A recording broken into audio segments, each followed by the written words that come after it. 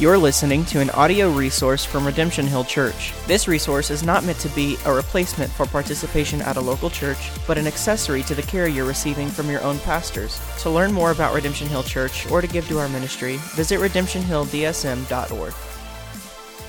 I invite you to turn in your Bibles to Hebrews chapter 4. I'll be reading Hebrews 4, verses 14 through 16.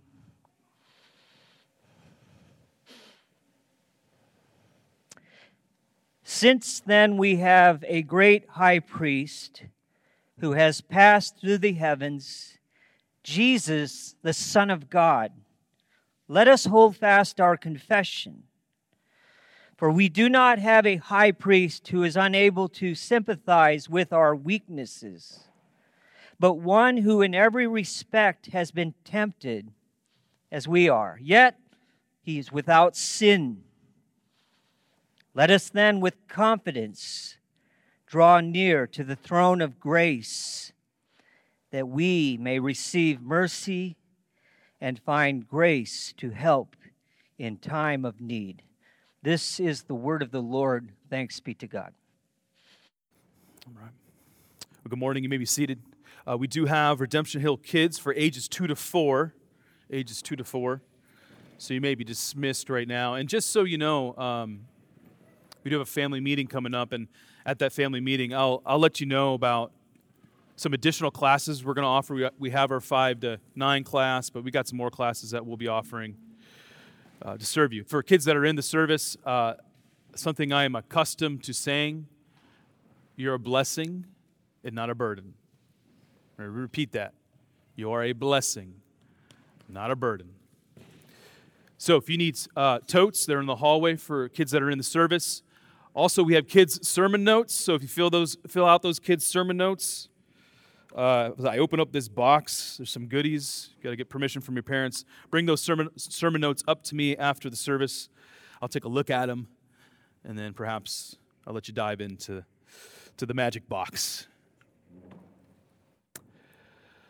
So before I begin here, just a little bit of a family matter, I guess you want to call it that. So if you're a guest, you're just kind of listening in this morning, here's my pastoral, just personal confession. I'm exhausted. For circumstances that I couldn't control, I'm exhausted. So what does this mean for you? My wife tells me that when I'm tired and when I preach, I over-exaggerate everything. So it is likely that my arm expressions will be more than usual, so I will fly away. I told you a couple weeks ago, I use sprinkle fingers. So who knows what's going to become of this sermon. As they say in golf, you just kind of grip it and rip it, and just pray that the Holy Spirit uses the message this morning. Many of you know we've been going slowly through the book of Hebrews, and I hope and pray it has been profitable for you.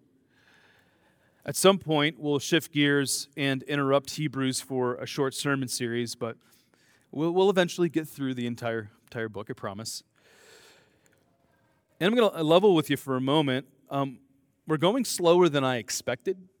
I kind of map things out, and then you kind of walk through it. And in this particular case, I've just decided to slow down.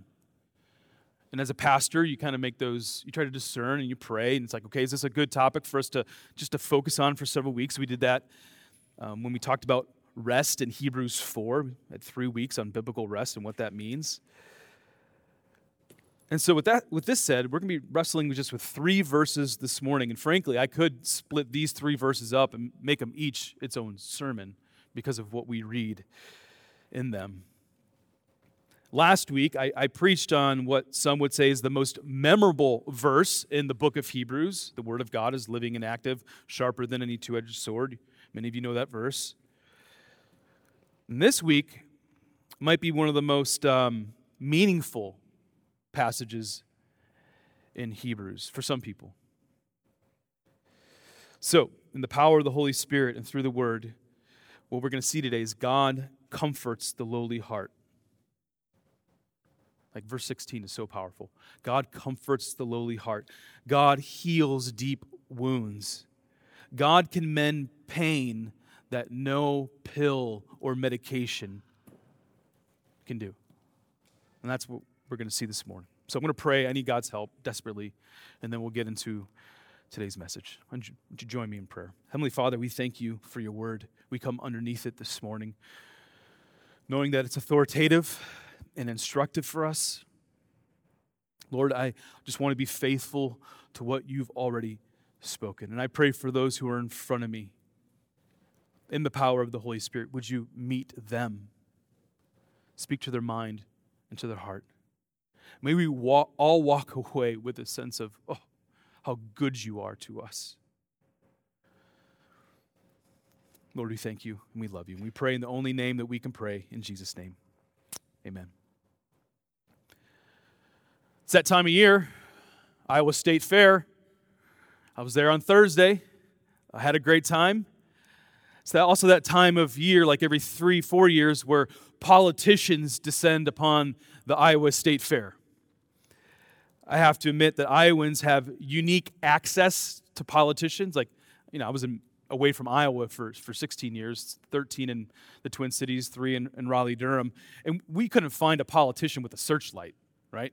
You just can't find them. They're not coming to those states. And so here in Iowa, we get the photo ops that are constantly taking place. Politicians are shaking hands and kissing babies. And if you're lucky enough and you're at the right place at the right time, you're the person that's getting the handshake, or your baby's getting kissed by the politician. And then this is a side note. Most people outside the state of Iowa just look at Iowa with disdain. They're like, how come you guys get all the attention, right? The question I want to ask, in light of many Iowans having access to people in power, is this: do Christians have a similar access to God through Jesus Christ? Should Christians approach God with the same mentality and attitude as if I ran into my favorite politician at the Iowa State Fair? Like when we went Thursday, I was talking with Roy Swinger. He's like, oh, I saw this particular politician right when I walked in.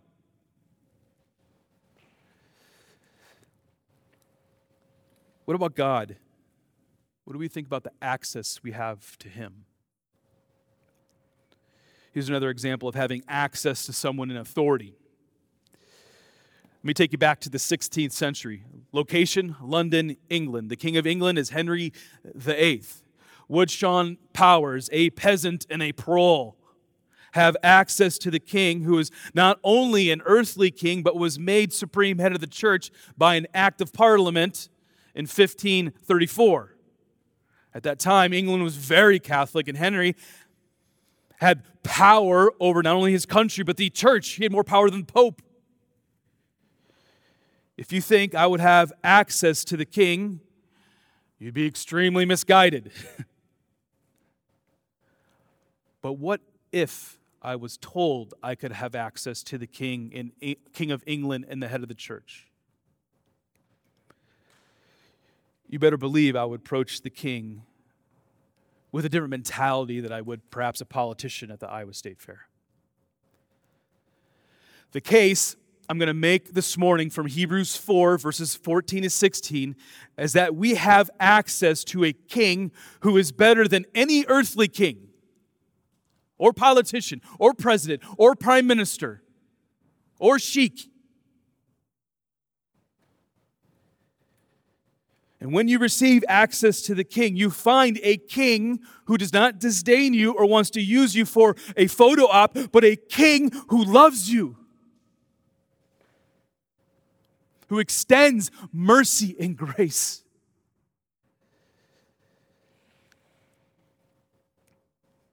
He is a king that not only fights for you, he not only has died for you, but he continues to walk with you in this life that is full of trials and temptations. From a bird's eye view, this passage just shows us the greatness of God, the goodness of God. And in His greatness, grandeur, and goodness, He bids you, Christian. He bids you, Christian. What did He say? Ryan said earlier, come. Come. Come to Him.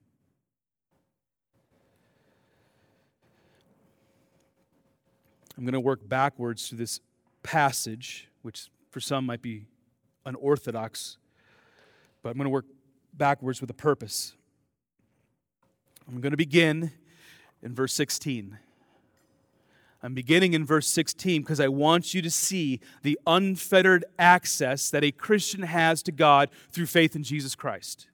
And I'll end by telling you why and how we have unfettered access to God. I want you to look at your heart with the end goal of worshiping Christ. So we're going to look at our heart first, and the end goal is to direct our heart and our gaze toward Jesus. Take a look at verse 16 with me. Let us then, with confidence, draw near to the throne of grace, that we may receive mercy and find grace to help in time of need.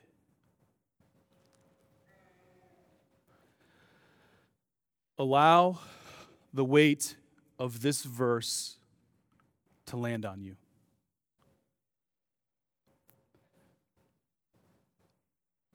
What sin have you been trying to kick? What have you been wrestling with? Have you been feeling distant from God recently? What issue have you been wrestling with God, right? Christian, is there something in your life that is causing you to not approach God? I've learned that the reason Christians do not approach God is not because of God. It is because of the individual, because of myself. We see sometimes that Christians might lack the courage and confidence to approach God. Or condemnation, right?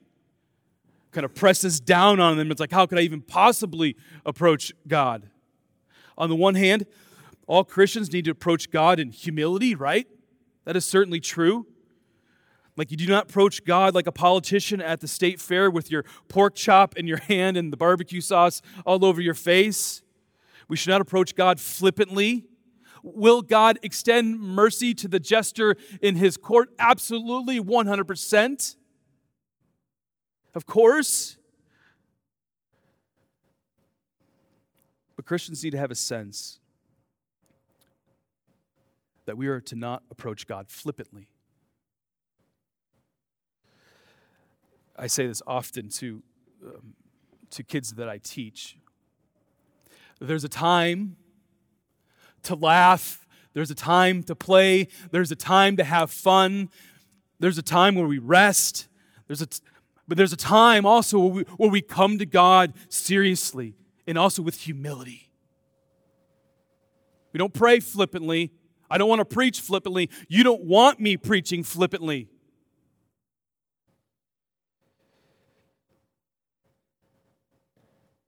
Humility. You approach God with humility. You also do not approach God like a fearful peasant before King Henry VIII. You do not need to be afraid that King Henry is going to smite you just like he did, one of his queens, Anne Boleyn, right? In the power of the Holy Spirit, Christians approach the throne of grace with this admixture of humility and courage. I truly believe that it is only the Holy Spirit that trains a Christian to hold both of these attributes together as we approach God.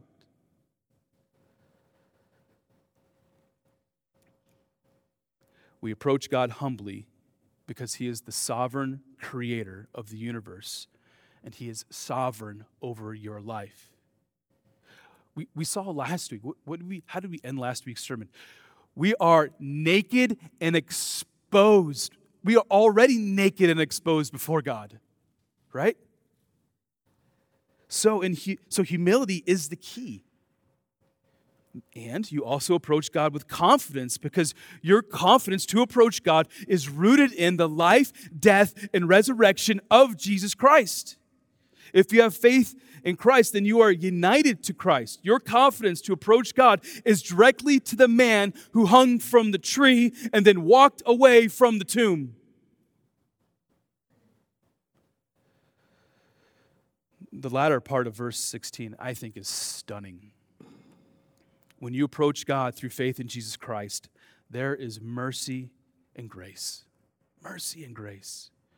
Specifically, there is ongoing mercy and grace to help you when you're vulnerable, when you are weary, when you are needy, when life is going sideways, when the waters rise and you're just trying to stay afloat, trying to keep that chin above the water. You've all been there. I've been there. God is there to help you. God is there to help you. I was thinking about what this means for everyday life. Like at the end of the day, it's like, okay, these are great truths, right? But what does that mean for my everyday life? I'll tell you a very practical example that's about 36 hours old. On Friday night and Saturday, I used verse 16 of Hebrews 4 to impact my life. My family can testify. They can witness. Grumpy dad. Grumpy dad. Because of a string of events, I was getting really, really frustrated. The internal frustration in my heart began to affect how I treated the people around me. And then I stepped away for a moment. I was like, just stepped away. And I reflected on Hebrews 4, verse 16. At that moment, I needed help. I needed help. Yes, I was the cause of my own sin and not my circumstances. But I needed help desperately. So I reminded myself of the access I have to the grace and mercy of God. You know, in an instant, my mind and heart began to change. I reminded myself that God has been immensely merciful to Sean Powers. I have been forgiven. God has been immensely gracious to Sean Powers. I have the ability to grow in godliness, even in those moments of frustration. And the same is for you. Consider your life for a moment, right? When's the last time you knew you personally needed help? Whether it's because of your own sin or circumstances, whatever. When was the last time you truly needed help? Now answer this question for me. Will there be a time in the future when you will need help? We all know the answer is yes. When that happens, remind yourself of Hebrews 4, verse 16. Remind yourself of that. Don't let it pass. Here's how I would sum up verse 16 in light of the examples I've already used. The Lord Jesus Christ is seated at the right hand of God, but his throne is far greater than any earthly king. However, access to your king is better than going to the state fair. It is better than walking through the gates and taking a selfie with the governor or your favorite presidential candidate. You have access to Christ, and he is here to help you. Now let's, again, working our way backwards. Let's look at verse 15. For we do not have a high priest who is unable to sympathize with our weakness, but one who in every respect has been tempted as we are, yet without sin. I'll end by saying a few things about Jesus being our great high priest. Before that, there are two questions I want to answer. First, what does it mean for Jesus to sympathize with our weakness? Second, what does it mean for Jesus to be tempted just as we've been tempted? Those are two really, really important questions. First, how is it possible for Jesus to sympathize with our weakness? The answer at first is theological, which has huge practical implications. Jesus can sympathize with our weakness because the Son of God took on flesh. John 1:14, and the Word became flesh and what? Dwelt among us. He took on flesh. I mean, Ryan sang a Christmas song in August, which is fantastic. I'm a big fan of Christmas music all year round. I don't care what the haters say. Christ is born. He took on flesh. Here's another great text that explains how Jesus is able to sympathize with us. It's from Philippians 2. Have this mind among yourselves, which is yours in Christ Jesus, who, though he was in the form of God, did not account equality with God a thing to be grasped, but emptied himself by taking the form of a servant, being born in the likeness of men, and being found in human form. He humbled himself by becoming obedient to the point of death, even death on a cross. I mean, can you see the lengths, all the actions that God has done for you, Christian, so that you could have access to him? I mean, we could go back to Genesis 1 and read until the New Testament and see that God has always desired to have a meaningful and intimate relationship with his people. God is constantly breaking in and extending compassion. But the pinnacle of God's relationship with his people is found in the Son, Jesus Christ. Jesus humbled himself, emptied himself, was born like a man, and died on a cross. The Son of God took on flesh not only to redeem humanity, but to help humanity. If you are a Christian, Christ has redeemed your life, all of it, through a bloody cross. And you and I know we await a final redemption. We continue to fight against the flesh and to live by the Spirit, and Christ has compassion as we strive in our weakness. You weak this morning, Christian? As you strive, Christ has compassion. God is not naive to your struggles, but he sees past them and he sees right to your heart. He bids you, just like I already said, he bids you, come. Now, I want you to see what the text says here in verse 15. We read that Jesus sympathizes with us. I've already let the cat out of the bag. Biblical sympathy is about extending compassion. It's throwing your arms around your friend as they're sobbing in tears, and you're doing the act of listening and sitting with them as they're crying. You extend compassion.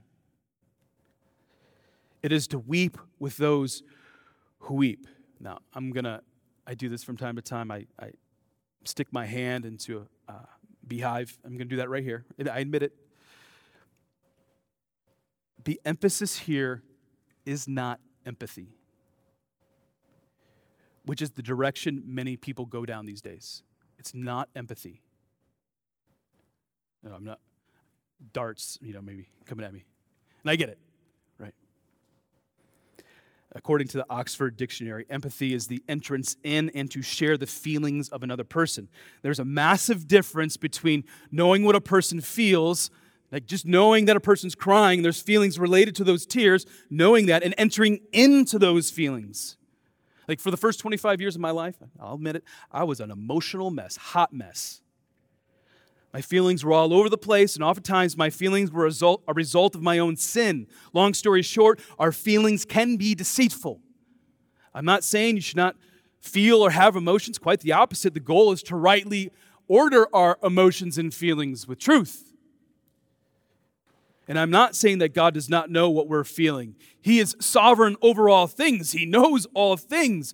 But I want to argue that sympathy and compassion is a virtue worth upholding because it does not stop at trying to understand a person's feelings, but sympathy moves us to action. Huge difference. We read all over the Old Testament that God had compassion for his people. And we constantly see in the Old Testament and New compassion in action. Compassion is connected, if you don't know, with mercy in the Old Testament, which adds this additional dimension. So I have no problem saying that God has sympathy, compassion, and mercy for you when you're weak. And that's a yes and amen. I know we're all Midwesterns, but if we're maybe in a different congregation, everyone would have been like, amen. Praise God.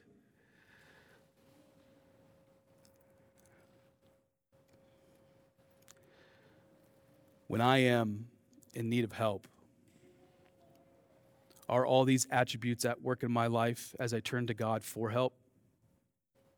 Yeah. A couple nights ago, was God's mercy and compassion being extended toward me? Yep. You better believe it. And the same goes for you. I needed God to comfort my soul. If you go back to the story I shared. I mentioned that I went to the state fair on Thursday. The evening culminated with watching a concert. I'm generally not a concert goer. They're loud. And there's a lot of people, and I'm an extrovert. But I went, and it was good. It was a Christian concert. The band was For King and Country. It was the main attraction. I didn't know much about their music, but it was a good show. In light of where my head and heart have been all week, one song struck me more than others. Here's some of the lyrics. I put them up behind me. And I think it's their most popular song. God only knows what you've been through. God only knows what they say about you. God only knows how it's killing you. But there's a kind of love that God only knows. And then it gets repeated. God only knows what you've been through. God only knows what they say about you. But God only knows the real you. There's a kind of love that God only knows. That made an impression on me, right? You can kind of see how that connects with what we're seeing in Hebrews 4. And from these lyrics, generally speaking, I could say yes and amen. God knew you when you were being knitted together in your mother's womb. That's the type of intimacy we're talking about. But I would also add that in love, God acts. In his compassion and mercy, God acts. God knows you and acts on your behalf. More on that in a moment. What makes God unique from, say, your spouse, children, your best friend? He knows you. He knows how to meet you in your greatest needs. Are you feeling weak this morning? God knows. He is here. Don't waste the moment. Right now, you're feeling weak. He's here.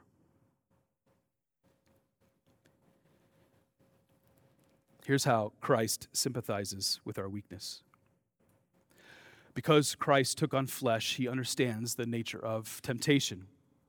We bumped into this when we went through Hebrews 2, chapter 2. For because he himself has suffered when tempted, he is able to help those who are being tempted. The same is true here in verse 15 of chapter 4.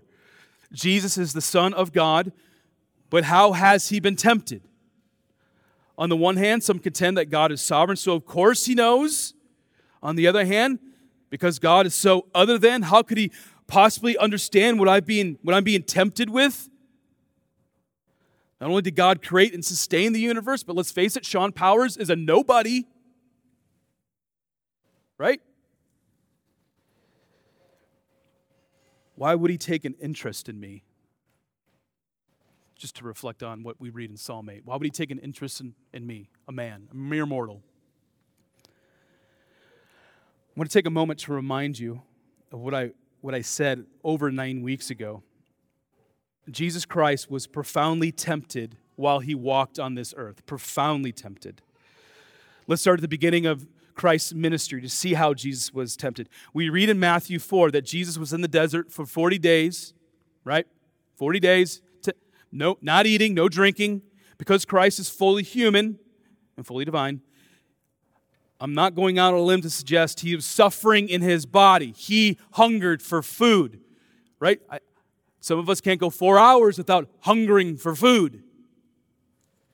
And Jesus went 40 days.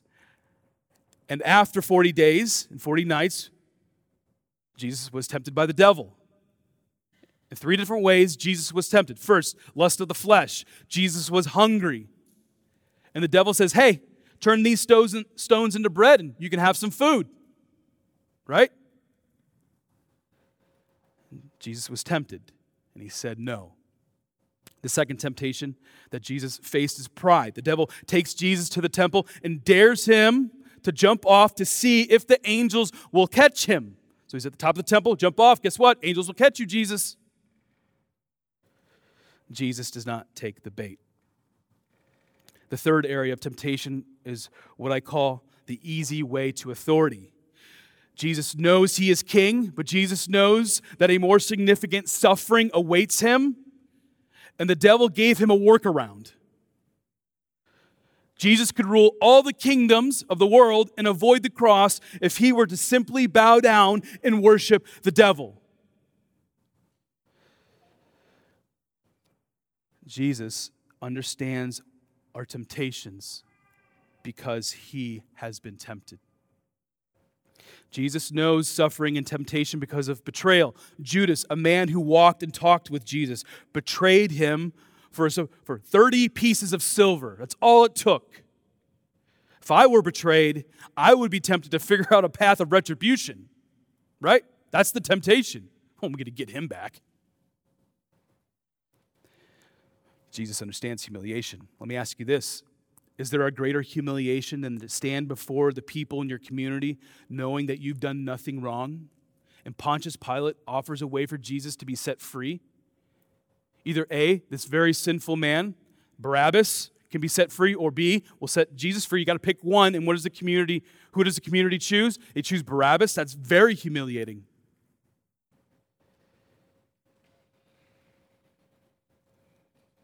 Here's the temptation for Jesus, I think. Why not walk away?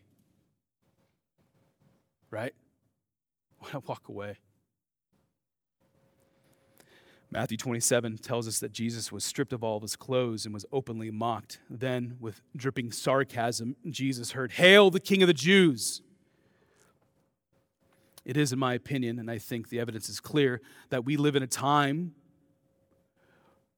where Christ, his teachings, and his followers are being openly mocked. I'm not suggesting that Christians are victims of the obvious mocking that has taken place in this culture, but the mocking is taking place. And if you've ever been mocked for your faith, guess what? Jesus understands. He understands your temptation to imitate the evil that is directed toward you. Every ounce of human dignity was taken from Christ. So in the midst of so much suffering came a myriad of temptations. So yes, our Savior and Lord understands your weakness. He understands your weakness when you're tempted the most. He understands your weakness in the midst of trials. And as we already said, he extends grace and mercy in those moments. You are before his throne, son and daughter, and you are not alone. Because Christ has been tempted as we've been tempted, he can rightly extend compassion to all of his sons and daughters. Here's the final verse of our passage, verse 14. Since then, we have a great high priest who has passed through the heavens. Think his ascension. Jesus, the Son of God. Let us hold fast to our confession. I've already hinted at it, but verse 14 is why and how we have access to Christ. We have access to God through faith in Jesus Christ because Jesus Christ is the great high priest.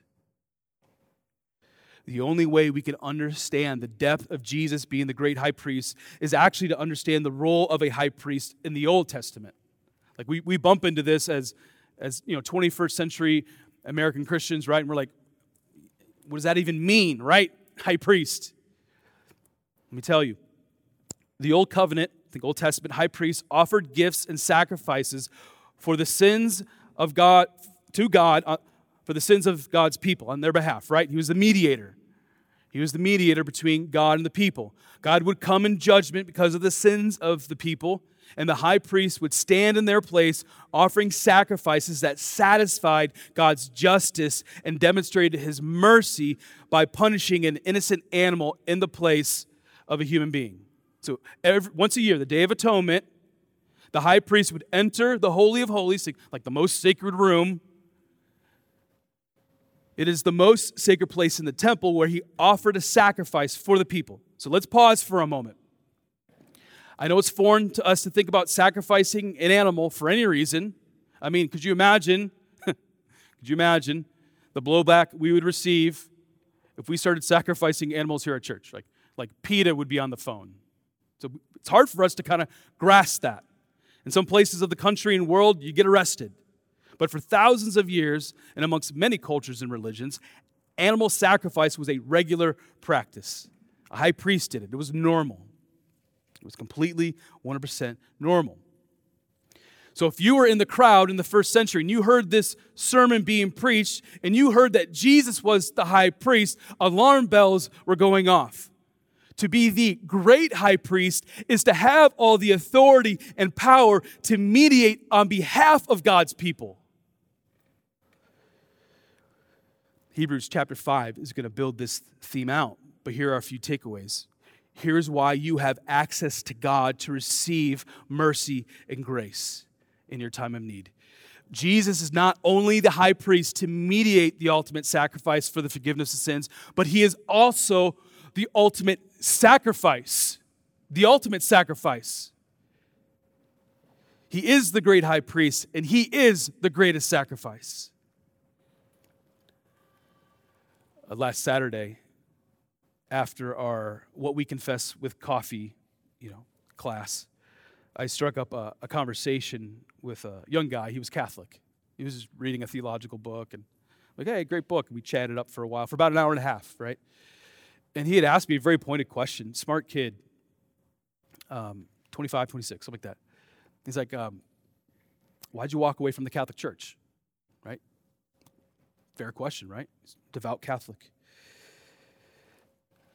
And I told him I left the Catholic Church for multiple reasons, but one of them is their doctrine of the Eucharist. And if you grew up Catholic, you know what I'm talking about here. The Eucharist is what we call communion, which we celebrate every Sunday. And I was taught growing up that a Catholic who participates in the Eucharist is re-sacrificing Christ, because Catholics believe that the bread and the juice turn into the actual and literal body and blood of Christ. So we chatted for a while. We chatted about that for a few minutes, but I constantly pointed him back to the book of Hebrews. Hebrews 4 and 5, where we see Jesus as the final and ultimate sacrifice for the forgiveness of sins. There's no need to re-sacrifice. He is the great high priest. He's the ultimate sacrifice. So Christian, because Christ is the great high priest and ultimate sacrifice, it's good news. You're forgiven. You have unobstructed access to his mercy and grace.